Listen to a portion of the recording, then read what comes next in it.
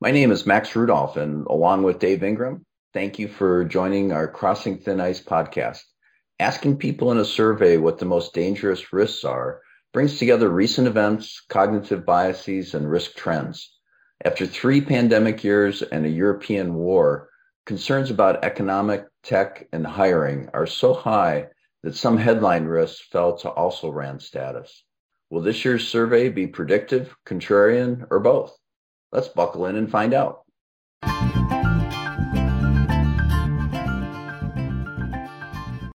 The insurance industry is usually right in the middle of any issue that troubles society, and the 2023 Dangerous Risk Survey suggests that will happen again in the coming year.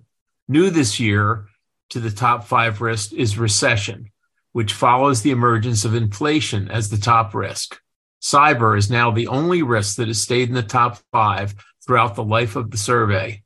The other new risk to the top 5, interest rate changes, also follows inflation.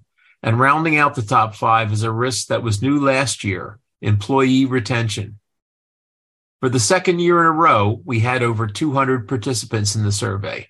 This is the 6th year that we have conducted this poll, starting in 2017. Ability to hire dropped from 5th to 8th place, suggesting that both risks continue, but may have just been pushed down by the exceptional concerns about recession and interest rates.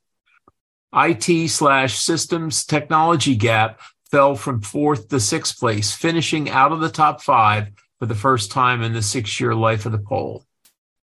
Looking at the top risks for 2023, we see that 7 were in the top 10 last year, but only 4 persist from before COVID in 2020. Cyber, interest rate change, IT systems, and pricing/profits. Let's look at the top 10 individually. Number 1, inflation, was up from number 2 last year. Last year, inflation was feared. This year, it is real. Insurers will be hit with a double whammy as the real value of invested assets decays and the cost of some insurance claims increase over the same time. Number 2, cybersecurity and cybercrime, which is down from number 1 last year and a top 5 risk in all 6 years of this survey. The growing sophistication and variety of cyber attacks continue to wreak havoc on organizations' finances and reputations. More remote work has also meant more time spent outside of corporate firewalls. Number 3, global or national recession, up from number 12 last year. Central bank hikes, along with the impact from extended lockdowns in China, have slowed economic activity significantly. This is the first time that recession has made the top 10. Number 4, interest rate changes, which is up from number 13 in 2022. This was a top 10 risk in 2020, but then the fear was of interest rates falling too low. Now, repeated rate hikes by the Federal Reserve and central banks in other countries are driving interest rates to levels not seen for 40 years. And rounding out the top 5 is employee retention, which is down from number 3 last year. The Great Resignation continues to be seen as a threat by our insurance industry respondents. Job openings were still over 60% higher than the number of unemployed people. And then the bottom half of the top 10 include number 6, IT systems and technology gap, down from number 4 last year. Number 7, runaway frequency or severity of claims, which is up from number 9 last year. Number 8, ability to hire new employees, which is slided down from number 5 in 2022. Number 9, strategic direction opportunities missed, up from number 11 last year. And number 10 is pricing and product line profit, which is down from number 7 in 2022. One of the interesting parts of the analysis of this ranking is to look at the largest advances from outside the top 10. And here we've got several that we're gonna talk about. First is stock market drop, which jumped from number 47 last year all the way up to number 14.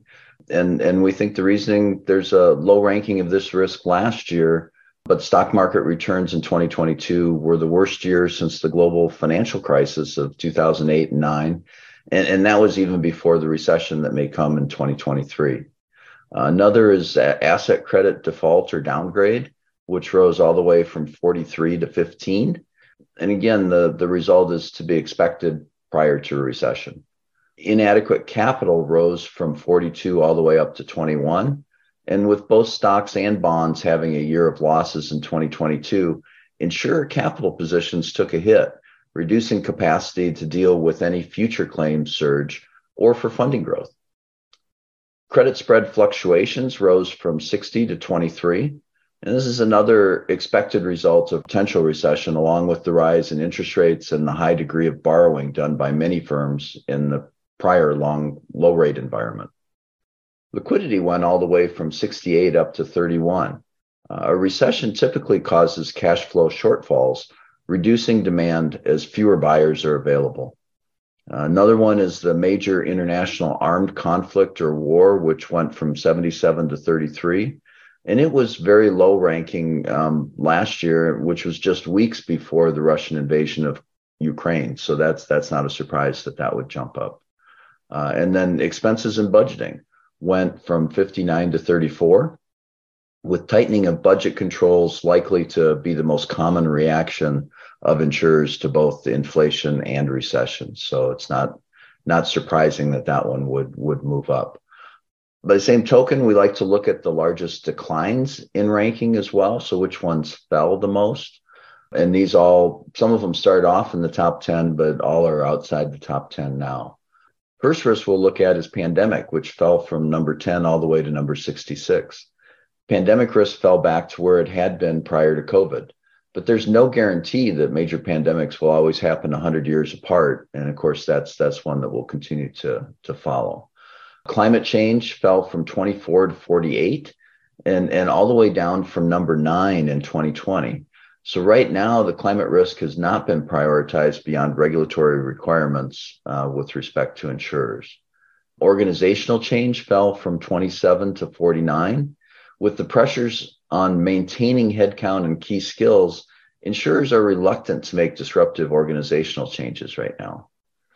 Aging demographics for distributors and agents fell from 25 to 44. Insurance salespeople may be finding that they can and many need to keep working. The risk caused by a dearth of younger people ready to step up and be the sales leaders of the future is still looming. That's been out there for a long time. Additional risks to watch out for in 2023. A couple that Dave and I are watching. One is property mortgage exposure at number 51 right now.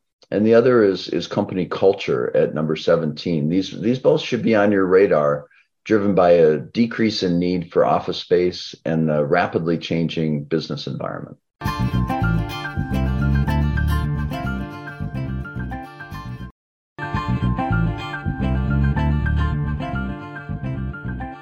Before we move on to part 2 of today's podcast, we want to tell you about ARM's ERM Advisory Services. Our ERM advisory team, led by Dave Ingram and myself, Max Rudolph, are available to provide a wide range of support to your enterprise risk management program. Here are samples of recent projects. Risk appetite and tolerance statements are the key linkages between ERM and company strategy. We worked with an insurer to provide a very practical approach to setting up and updating their risk appetite and tolerance statement using examples from other insurers. We also provide an approach to linking risk appetite and tolerance to individual risk limits.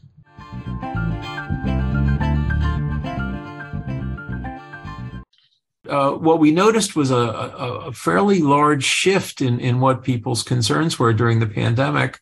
Partly things are changing, inflation coming in there at number 2 last year and number 1 this year, but a number of things falling off, and only 4 of the risks that were in the top 10 in 2020 are still in the top 10 in 2023. So I think this tells us a lot about the mood people are in compared to the risks in the environment. In the years 2020 and earlier, it felt like, well, these were kind of the, normal risks, and it was the jockeying around. And I think in 2022 and 2023, I just got a sense people were more concerned about the risks. So that I don't think the normal risks have gotten any smaller. I think that the list has rearranged itself because some of the new risks that have pushed to the top are pretty significant risks.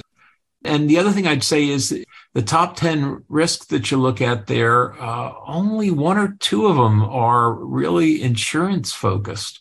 The rest of them are the same risks that every business out there would be subject to. So I think what we'll find is that insurance companies will be there competing with everybody else to look for and to implement solutions to manage those risks. Some of the risks that were in the top 10 before the pandemic have dropped lower, some a lot lower. Legislative and regulatory risk, disruptive technology, traditional competition, natural catastrophes, climate change, and emerging risks, or what I call the I don't know risk. Those have all were in the top 10 before the pandemic that are not there now. Most of those are in the next 10.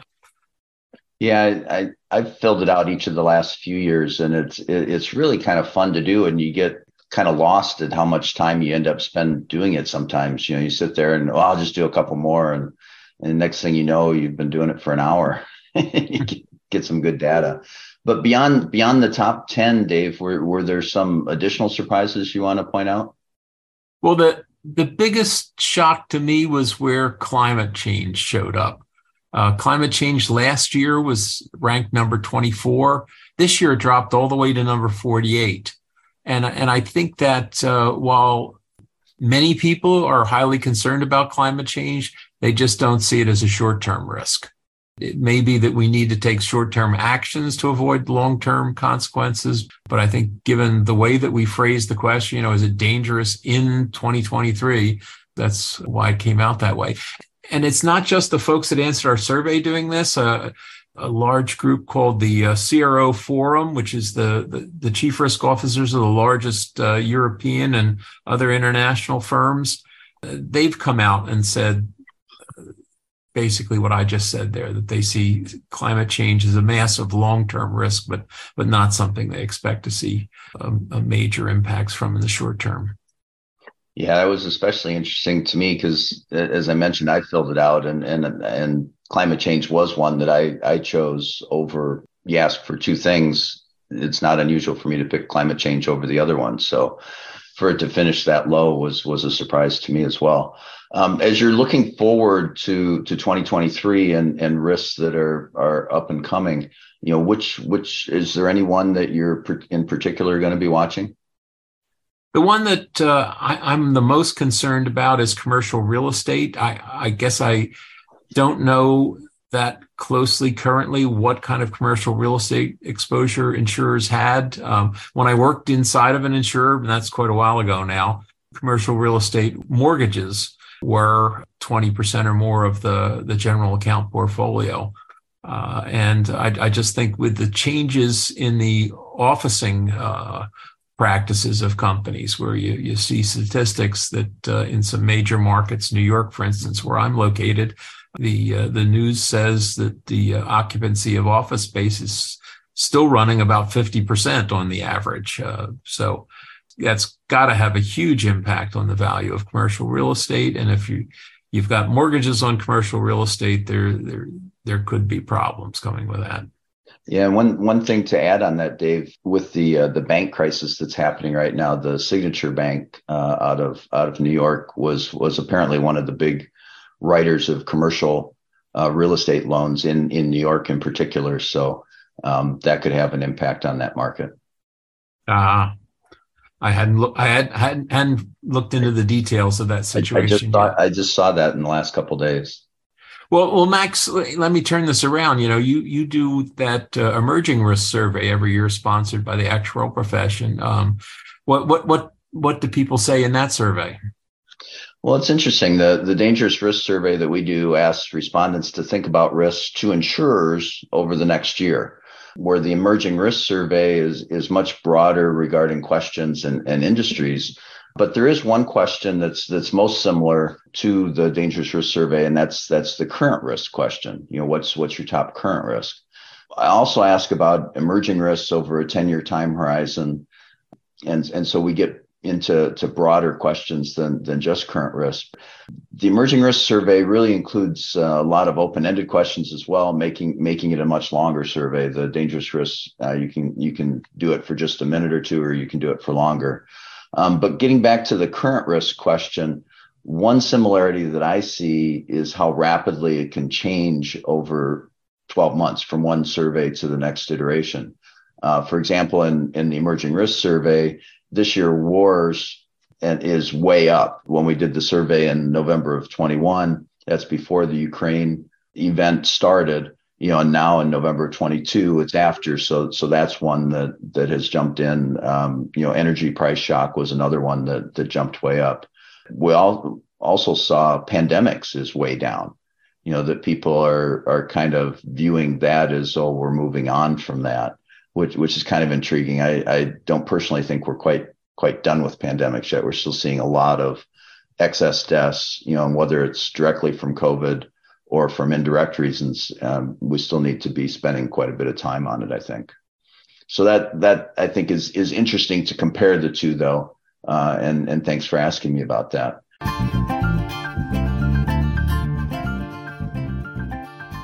We hope you have enjoyed this episode of Crossing Thin Ice, presented by Actuarial Risk Management.